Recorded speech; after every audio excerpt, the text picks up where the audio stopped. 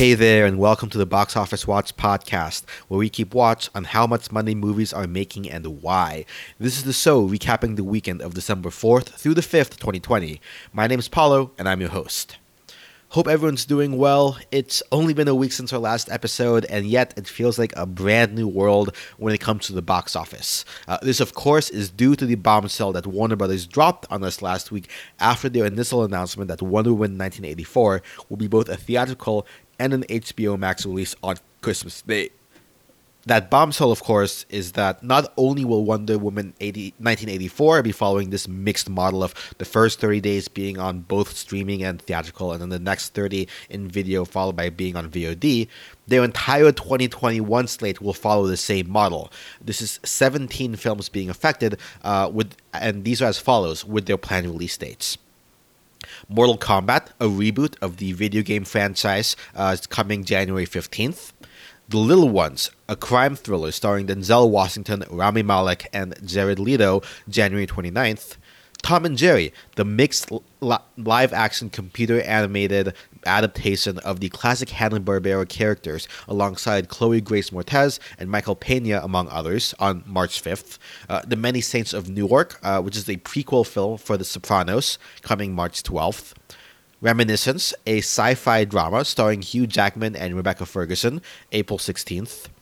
Godzilla vs. Kong, the Legendary Pictures kaiju battle film between the titular characters, coming May 21st. Remember this one, we'll come back to it specifically. The Conjuring, The Devil Made Me Do It. This is the 8th entry in the Conjuring franchise by James Wan, coming June 4th. In the Heights, the film adaptation of Lin-Manuel Miranda's Broadway musical that came before Hamilton, June 18th. Space Jam: A Legacy, the LeBron James-led sequel to the classic Looney Tunes basketball film, July 16th. The Suicide Squad, the James Gunn-directed soft reboot of the misfit DC anti-hero group, coming August 6th. Dune, the Denis Villeneuve-adapted version of the Frank Herbert sci-fi classic, which is owned by Legendary, October 1st. Again, keep this one in mind. We'll come back to it later. King Richard, the biographical film starring Will Smith, looking at the life of the father and coach of tennis superstars Venus and Serena Williams, coming November 15th. Matrix 4, the next entry in the classic sci-fi franchise starring Keanu Reeves, December 22nd. Judas and the Black Messiah, a biographical film of the chairman of the Black Panther Party, starring Daniel Kaluuya and Lakeith Stanfield. No release date, though I imagine it would probably be sometime in February for Black History Month. Those Who Wish Me Dead, a female-led neo-western starring Angelina Jolie. No confirmed release date. Malignant, a thriller directed by James Wan, no confirmed release date, though I could probably see this being like maybe the September-August period. And then Cry Macho, a neo-western drama starring and directed by Clint Eastwood, based on the 1975 novel of the same name. No confirmed release date, though based on the description, it sounds like it's going to be some kind of Oscar awards bait type of film. So, if it wasn't obvious from my reaction to last week's news of Wonder Woman 84, the Warner trying out this, and that's Warner trying this on their biggest film to date. The fact that this is a unilateral decision for the entire 2021 film slate is a big effing deal. Pardon my offense. They're not even waiting to see the results of the Wonder Woman trial. They're not even going to do this. Oh, we'll do a couple of films at a time. They're just going all in before even hearing the Wonder Woman news for all the films for 2021. And, certainly I don't expect 2021 to be a 100% return to normalcy like, say, 2019 before the coronavirus. It will definitely be a slow return as consumers, start to feel more comfortable going back to movie theaters as the COVID vaccines become more widespread, say around, April of next year at the earliest. That's still a lot of potential box office being left on the table. Yes, they are releasing them internationally as well, and some of these will do well internationally, but some of them are also definitely much more geared toward the domestic audience. I'm not great at figuring out exactly forecasting how much films would have made, even without considering the COVID softened market. But ignoring that some of the smaller films aren't for the mass market, even just the films in the later half of the year, Matrix 4, Suicide Squad, Space Jam, those would make truckloads of money if they were coming out. I think, looking at 2019, an average year would be something along the lines of, maybe 1.6 to even $2 billion for global box office. Now, in my heads, this is of course a move by Warner Brothers, encouraged by their parent company AT&T, to prioritize the growth of their premier streaming product HBO Max. The last report I saw that HBO Max had only about 8 million active users. This was, I think, back in October. Another 28 million or so from legacy HBO Now users who haven't yet converted over to HBO Max. This number's probably gone up to somewhere in the 10 to 12 million range. But, with the demise of Quibi, among the major streaming platforms out there, this is on the lower end of the number of users, which is not where Warner Brothers wanted to be when they launched this product. This is partly due, again, to a failure to successfully launch the product due to confusing branding, as well as not being able to get Amazon and Roku on board at the time of launch. Plus, there were criticisms that there was no real must-watch show, such as The Mandalorian on Disney+. And this move to prioritize, the streaming release as opposed to, trying to split the difference between that and theatrical is kind of in line with everything we've seen this year since that launch. The restructure of of the company towards focusing on HBO Max as the future. Jason Kilar, the new CEO, comes from Hulu, and it's not surprising that Warner Media and AT&T want to see HBO Max be the next Netflix. They probably have Netflix envy and even Disney Plus envy to some degree in their eyes to see how many users there are out there. If you notice the release dates that I read out just now, not every film is going to be for everyone, but there's going to be at least one major film coming every month, more or less, right? From a consumer point of view, at face value, this seems pretty good, right? Paying $15 a month, and for the entire family to be able to watch the next Warner Brothers film, at home at no additional cost, seems like a good deal up front, right? So that's the proposition that they have to consumers. I have to give them credit for that. Now, of course, in doing so, there are repercussions for this for the broader box office. Warner, as I said, they may be trying to get more consumers in on HBO Max with this very juicy proposition. What they are giving up is that they're giving up, the potential movie-going audience in theaters. And yes, again, COVID has reduced the amount of people who want to go see a movie theater. But there are still downstream effects to this. One, while a lot of the focus is on the domestic market because HBO Max is primarily is only located in the U.S. right now, and most box office places care primarily about the U.S. box office as that's the largest market until China came along recently. This will negatively impact international box office, right? The fact that if you have a day and date release of a movie on HBO Max means that pirating teams are going to be able to get a high definition rip available day and date of release for viewership in international markets. And unfortunately, the biggest film market out there, China, does have a piracy problem, right? Now, yes, they have been shown that even if piracy is an option, that they'll go still see a film in theaters. If it necessarily warrants it. I would, say something like Godzilla vs. Kong, I would expect to be like this. But, it's still a problem not only in China, but in other markets as well, that piracy will be an impact. Even if, a lot of the trade groups say that, it's a problem here in the States. I wouldn't say it's as big a problem. It's really China, I think, that's the concern there. Secondly, we've talked about this on previous episodes of the podcast, but strong theatrical releases are often tied and correlated to strong home media releases and VOD and physical sales, which, again, if you have a lower box office, that correlates down. The logic being basically like, hey, is it worth it for me to pay for this media? And paying the media, which is important, giving additional revenue to HBO Max, to Warner Brothers, right, as part of renting the media. Am I going to pay for this, right? The easiest way to do that is has one of my friends seen it and can recommend it to me, right? So they're losing that additional revenue stream since again they're consolidating their entire revenue stream behind HBO Max at this point. And then thirdly, this isn't really talked about as much, but television distribution rights of films have a boost when they have a strong theatrical box office because studios can use that as a negotiating tool. And again, that is reduced leverage in the scenario where you go streaming first. Again, if I have two films, like one with a strong box office and one with a mediocre box office, if I sell the rights to broadcast that film on television some weekend afternoon or to an international streaming service where HBO Max is not available, the one with a stronger box office is going to demand a higher licensing fee. And so that's money that Warner Brothers is giving up in this scenario.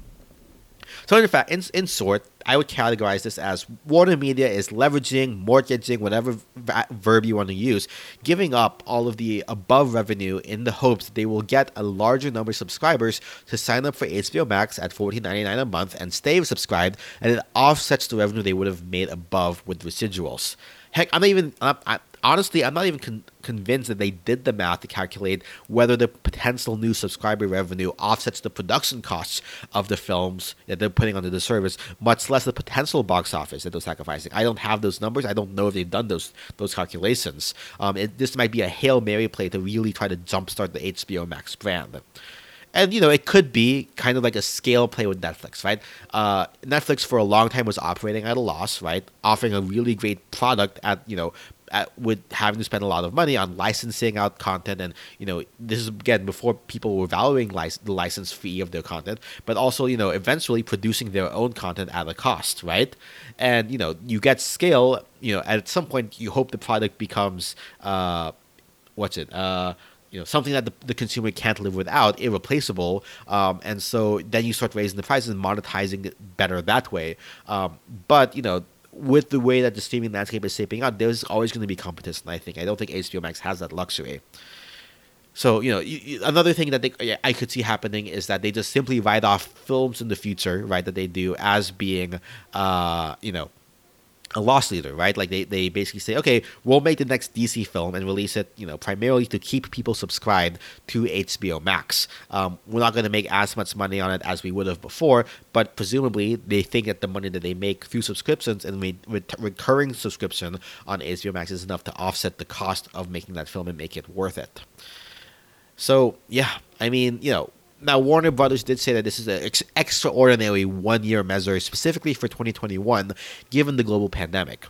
And, after all, they can't just sit on these films indefinitely, right? Like, if they keep pushing the films back, eventually that means they have to push the rest of the 2022 back. And obviously, they have shareholders. They can't go for too long without making some sort of revenue off of these films where they've already, materialized the cost. Now, and even if they do keep on pushing it back, that's just additional marketing costs they're going to have to keep doing to keep it in the public consciousness. Now, setting aside the question of whether or not I'm bullish or bearish of, whether or not the vaccine is coming back and whether they think the vaccine is going to be coming out, in a timely manner, I'm going to take this idea that, this is just a one-year measure with a grain of salt. After all, last week, just before this, they said, oh, Wonder Woman's a one-time exception that we're going to be doing this. And here we are a week later, right? Now, if this experiment does well, whatever internal KPIs, whatever metrics that they have set for how many subscribers they need to onboard and keep retained, this could very well be Warner's move to just keep doing this indefinitely into the future, and kind of, the genie has left the bottle, they've opened Pandora's box. The threat that a lot of the exhibition market sees is the risk that this resets the baseline of consumer expectation about what blockbuster films are and how they become available to them. In 2022 and 2021 and 2022 and beyond, if, the $10 to $15 movie ticket is less palatable for consumers in the future if they get used to $15 a month. And yeah, again, pro-consumer to be able to offer that, right? But the doom and gloom here is that the real cost, and we'll talk about this in a little bit, is that if the incoming revenue is only so much from recurring users, Warner Brothers as a studio is not going to be able to make as many great movies or as many big movies. And if that's the case where, that sentiment of we need instant gratification for Disney, for Universal, for Sony, for Paramount to do the same thing, those studios are going to have to, if they're going to meet the consumer with what they want, follow suit and again produce fewer movies and smaller movies as opposed to what we have now. Now, of course, again, this isn't without risk, right? We said that Warner's giving up a lot of money on this, and if they don't hit the numbers that they're targeting, they're sitting with a lot of egg on their face. They devalue the brands of their films by giving them the stigma of being direct to streaming. For better or for worse, it still remains the case that people just see a direct to streaming film as not quite as high quality as something that come out as an exclusive theatrical release. If they get to only 25 million users by the end of 2021, I don't think that's going to be enough. They're at 8 million now, maybe 12 million now. They're just doubling the number of users. They need to get closer to the Disney Plus numbers of 50 million users, I think, for this to really be a success for them. And the fact that they did this before they saw that 1984 comes out, before they saw what Disney's going to be doing later this week on Investor Day, this is how important and how all in they are on this move. Okay, so 15 minutes in, we've just talked about this is the Warner Brothers perspective on things. But of course, the rest of the industry has been reacting to this. On the exhibition side of this, of course, movie theaters aren't exactly happy about this. Even though, aside from AMC, most of the response was more or less subdued and maybe even a little bit resigned. I think given that movie theaters know audiences won't be able to return until somewhere at the earliest, even then not in full, it probably won't be until this time next year, holiday next year, if that we're going to have, theaters at capacity again. And so, maybe theaters are accepting this for maybe like the first couple months of the year. And maybe by the summer or so, they're hoping to be able to negotiate better terms. Maybe if Warner insists on continuing with this model for the rest of the year, they can negotiate having a 60s, maybe even 70% rev share of the theatrical grosses if that's really what Warner wants to be able to do. Cinemark, for example, right? Cineworld, and the owner of Regal said that they would be hoping to renegotiate this come down the line. It is, however, telling that the biggest theaters only got word of this only about an hour before the announcement was made last week, and the smaller chains apparently only got like 10 minutes or so, and some of them didn't even hear it until the actual announcement with the rest of us. This is a far cry from the coordination between theaters and Warner with the release of Tenet earlier this year, even though that fell flat domestically. Now, again, probably the most outspoken was AMC's CEO Adam Aron, who said that they while they were okay with Wonder Woman coming out because it was still obviously in the middle of the pandemic and the COVID situation, with the upcoming vaccine coming out soon, quote, we will aggressively pursue economic terms that preserve our, meaning AMC's, business. Again, this likely means a better theatrical split akin to what the 60% they're taking now from Wonder Woman 1984 sales. Now, some theaters I've heard have been grumbling and saying that they want to charge maybe only $1 or $5 for Warner Brothers tickets. A little bit of spite, cutting off the nose to spite the face, so to speak. But if theaters don't expect to see a lot of people, people coming back to theaters, maybe they play hardball with Warner. They're going to get a lion's share of revenue anyway to reduce the amount of theatrical revenue that Warner is getting. Because the idea for Warner is, we're getting the revenue from HBO Max coming in, but they're also subsidizing it with whatever international, whatever domestic theatrical they get. Maybe they have those calculations in place, but if theaters pay charge a lower ticket price and give a lower amount of revenue back to Warner at this point, maybe that messes with the calculations, and then this ends up not being as financially viable for Warner down the line. Who knows? Speaking of AMC, this is actually pretty interesting. It's a pretty interesting difference in the way that Universal approached kind of the situation with the death of streaming by, they still are putting movies in theaters exclusively, right, for 17 days before, putting them directly to VOD and giving a rev share with studios at this point. At this point, apparently there's no kind of talks, obviously, given the 1 hour window to theaters at this point. And so, there's no rev share in place with theaters in this, right? The rev share is, I guess, that they have, technically getting a theatrical release still and getting better terms there. But I think this also speaks to the studios and their priorities as well. Obviously, Warner Brothers is all on the HBO Max. Universal, on the other hand, their streaming platform is Peacock, which, one, is doing a better place in terms of users, about 20 million users so far, and is supported via ads, and so, notably, none of the other major studios have made comment on Warner's move. Obviously, we'll see where Disney lands on all of this with their Investor Day coming up this week. But if I had to guess, I don't think Universal will be as gung-ho about pursuing something like this, given they already have a deal in place with AMC and Cinemark.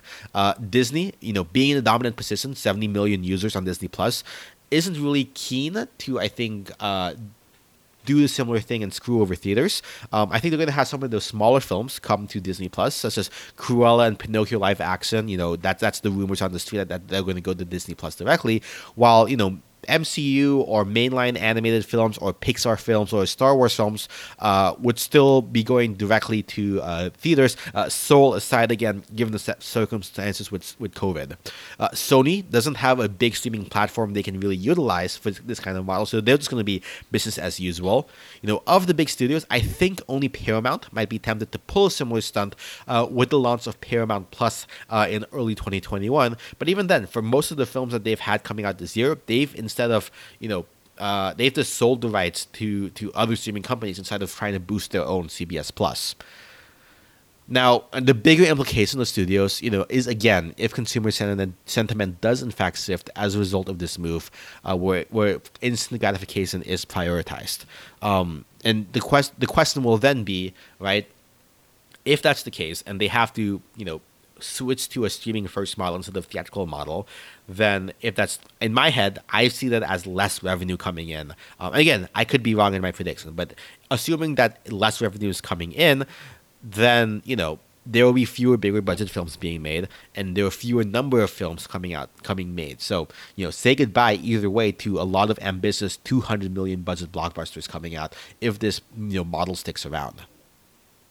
Now, we already talked about exhibitors, we talked about studios. Notably, there's also streaming technologies, specifically Roku. Now, Amazon had struck a deal with Warner prior to Wonder Woman coming out to bring HBO Max to Fire TVs.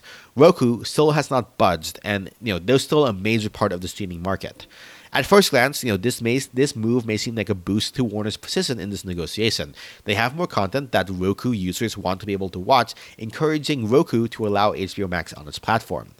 On the flip side, the fact that this is clearly an all-in strategy from Warner Brothers means that Roku has more leverage in that, they know this is important, so they can demand more from Warner Brothers in this situation. After all, if anything, this might even be a little bit in Roku's favor. After all, if you're an existing Roku TV user, you're not going to get a new TV just because you can't watch HBO Max. You'll just wait till HBO Max is available or watch one of the dozens of other channels Roku has available.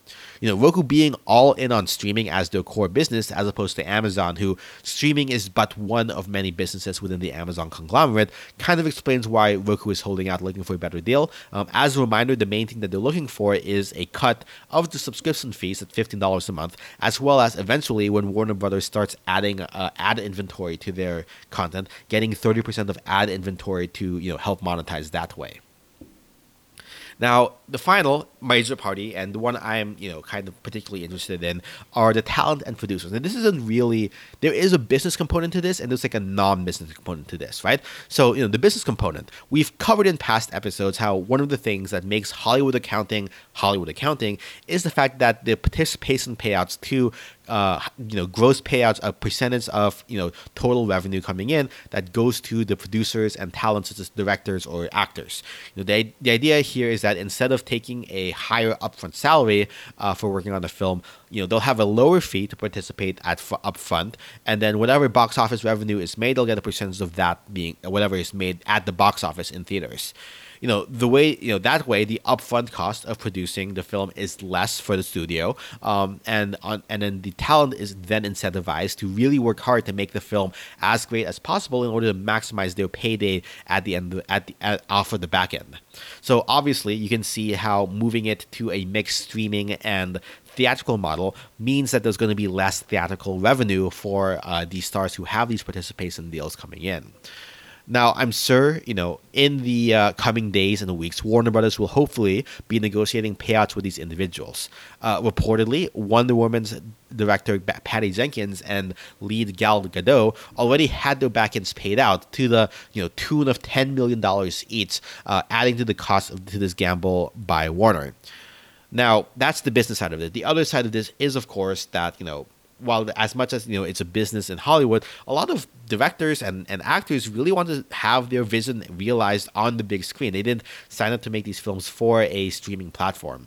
Dennis Villeneuve of Dune has expressed his disappointment at this move because he really wanted to get a theatrical release for Dune. Chris Nolan has called this, quote, very messy and a bait and switch, and not how you treat filmmakers and stars and people who have had a lot of work on these projects who deserve to be consulted and spoken to about what's going on to their work, end quote. John M. Chu, who specifically worked with Warner for Crazy Rich Asians because, he actually turned down a Netflix offer that would have paid out even more to have Crazy Rich Asians come directly to the streamer because he wanted, Asian and Asian American representation on the main theatrical screen. He's working on Lin-Manuel's next film, In the Heights, and John M. Chu is reported as being quote unquote cell shocked. Even James Gunn, he's pretty agnostic when it comes to whether it's on streaming or theatrical, honestly. But on the business side of things, he's not really impressed with apparently what's been shared with him on how to make it right for him and the other profit sharing participants on the Suicide Squad. And this even goes up to the guilds, right, and agencies, right? Reps for Denzel Washington, Margot Robbie, Will Smith, Keanu Reeves, Hugh Jackman, Angelina Jolie, the stars of the films I talked about at the beginning of the episode, they're all wondering, like, hey, why did Gal Gadot, and Patty Jenkins get it's called the Wonder Woman money now, why did they get a special treatment, and how come we're not getting the same treatment and not getting talked to ahead of time for this situation? There were potential talks of a boycott of Warner Brothers from the Directors Guild of America, and Warner is, getting the nickname within the industry of the former bros, right? This adds tension to the relationships between Warner and the talent pool in Hollywood. Going back to Chris Nolan and Tenet, he was given a lot of freedom to really produce his film free of studio interference with the belief it would have a theatrical release as he intended. And, even if there was a subpar financial result as a result of it not doing well when it premiered earlier this year, it still had that belief that, hey, Warner's doing right by the talent. If producers and actors are coming into these film productions agreements with a backend involved and with a vision to have it on screens, there's now going to be a degree of hesitancy that Warner may just end up has sacrificed by moving it all to HBO Max machine. And if you're not sure if your film's going to be on the big screen or end up on HBO Max without you being warned about it in advance, this could have longer implications for Warner Brothers down the line, where talent might just not want to work with them in the future, and content. If content is king, the content makers are the ones who determine that.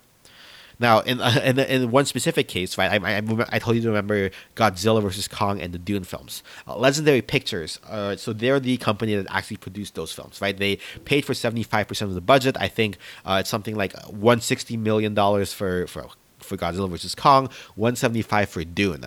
Now, they're raising a ruckus because apparently they were not told in advance of this that they would be moving to HBO Max. Now, since they are the producer, paying 75% of the film, Warner Brothers is really just a distributor for them. They are the ones handling the theatrical release. And I'm not sure if the contract included streaming or not, but it seems that, hey, we're doing a theatrical release. We'll just also put it on our streaming platform. Apparently, last week I mentioned there was a rumor that that Netflix was offering $200 million to Legendary to get Godzilla vs. Kong, which again would cover that $160 million production budget and then some. Now, Warner Brothers apparently blocked it, and now we know why. They just wanted to put it on HBO Max. It doesn't seem like they've given a counter offer to Netflix. It's not $200 million, but actually $250 million offer that they had. So, you can see why Legendary wants to go to court over these two films, right? Like, we're planning on making money from this film. You are kneecapping it by not having it be in theaters and not have as much theatrical release, and you're using it as a advertising tool for your own platform, from which we're not going to get any residual revenue off of. That is exactly what Legendary is upset with here. And, rumors are, right, that Village Roadshow, who produces The Matrix, may also doing a similar thing. So, again, this move is definitely just ask for forgiveness from Warner Brothers, a power move, and ask for forgiveness as opposed to permission. So in any case, regardless of if this is a good idea or not, for whoever may be involved, the gears have started turning on this. HBO Max has already removed the free trial ahead of the Wonder Woman 1984 release later this month, kind of similar to how Disney did with Hamilton before it dropped earlier this year. They've announced plans to expand to Latin America and Europe in 2021 to go along with this plan. And according to research company Aptopia, user sessions in HBO Max are now at an all-time high on a daily basis. Due to a combination of this, as well as recent Amazon Fire News and the West Wing and Fresh Prince reunion specials. Also, tangentially related, it looks like Warner is planning on launching two other streaming services. One's a subscription-based CNN service. The other's a free ad-supported version of HBO Max as well. And also another free ad-supported version more focused on television shows from TBS and TNT cable channels, though that's likely coming in 2022. And also, really tangentially, apparently Discovery is launching a $5 per month streaming service with 55,000 episodes from 2,500 shows or 200 plus shows. That's pretty crazy. And this is my personal thing, right? But I'm really curious to see how the Academy will react to all this. Will they disqualify Warner Films from being eligible for the 2022 Oscars if they release on both streaming and theatricals and theater simultaneously, right? The Oscars, is frankly, right, like the Academy is made up of a lot of the guild members, and if they're really interested in having a theatrical release, this thing that basically kills the theatrical window is. That's a move, right? Also, speaking of, apparently the Oscars has promised they're not going to have a Zoom award, so they're going to have it all in person next year. So we'll see what that looks like. Anyway, I try to avoid having hot takes on this podcast because as we've just seen, it's really hard to be predictable with the box office. And at the end of the day, I'm no professional. I'm just some average dude, amateur, speculating the whys and hows of what happens in this industry for my amusement. And I do it because, as a lover of stories and as a lover of media, I know as much as there's an artistic quality to it, there's also a business part. The financial performance of these films dictate what kind of stories get told in Hollywood. I can't say for sure that, moving to streaming for Warner Brothers is correct or not financially. I don't have the models to predict how many users will sign up and how many need to offset the potential lost revenue of these having a pure theatrical release. What I can say is that I feel for and I'm disappointed for the storytellers and creatives who end up being the ones, shortchanged, I think, right? They're the ones who have the creative vision and stories spurned in pursuit of profits when there are other options available. Yes, none of them ideal. Or, the long-term implications for us as the fans, right? For you as a fan, if I want my story to be told and shared in a particular way, I have a vested interest in it making money. And if this move, as I'm thinking it's going to do, won't make as much money for the studios on a per movie basis as it would in a theatrical basis, that just means we're going to get less of the stories I love. So, if I sound like I'm not a fan, I'm not entirely. If not because not because I don't think streaming is the future or whatever, but just because I think that it just means that the kind of stories coming out of Hollywood aren't going to be the stories that I want to be seeing told. Anyway, that's like a really long main story. We'll try to get through the rest of this really quickly. It's a big elephant in the room, but there's other box office related news. We'll go through it quickly. LA and California in general have shut down pretty much everything as a result of cases spiking in the state. Hong Kong also closed theaters, and Seoul, South Korea is closing most businesses after 8 p.m. Interestingly, South Korea have also began running TV shows within their theaters as a way to try to stay afloat after that news of the popcorn delivery last week. Cineworld, owner of Regal Cinemas, said they are planning on reopening by the end of Q1 2021 in both the UK and the US, likely to try to catch Bond, assuming all goes well with vaccine distribution in April. Speaking of, reports from Inside Eon, the Bond production company, suggest that the total budget for Bond has swollen to $290 million. Meanwhile, AMC has put out another round of shares for sale, about 200 million shares total, or about $700 million total. Another strategy to try and avoid, going into bankruptcy until, more box office revenue comes in. They might be waiting a while, though, because a Deloitte study found that 71% of consumers said they would be uncomfortable with going to a movie theater in the next month, and over half said that the same for 6 months into the future. And only about 18% of U.S. consumers have been to a movie theater since the pandemic started. Now, over at Disney, a wave of layoffs took place last Thursday, with apparently over 100 executives across different departments being impacted as part of the restructuring to focus more on streaming, not only in the studio business, but also on places like ABC News and Radio Disney. Now, a couple of award focused movies from Sony have gotten their wide release delayed, while still having a December run to qualify. The Father, starring Anthony Hopkins and Olivia Colman, moves from December 18th to February 26th. The Truffle Hunters moves from Christmas to March 12th. And Heidi Erwing's debut, I Carry You With Me, moves from January 8th to spring 2021. Now, the last two bit of big news I want to cover is a little bit longer, but it's pretty interesting. So, of course, first off, we have the this Disney Investor Day coming this week on the 10th. I'll be tuning in to see what they announce, and of course, to be able to cover it next week's show.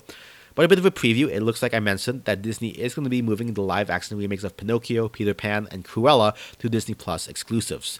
There will also apparently be announcements of new films and projects from Marvel, Lucasfilms, and Pixar, both on TV and in theatrical. I'm also seeing less confirmed speculation that there will be some sort of integration of Disney Plus with Hulu or ESPN, maybe more quote-unquote adult material for the platform, and maybe even a return of Premier Access in some capacity. We'll just have to see.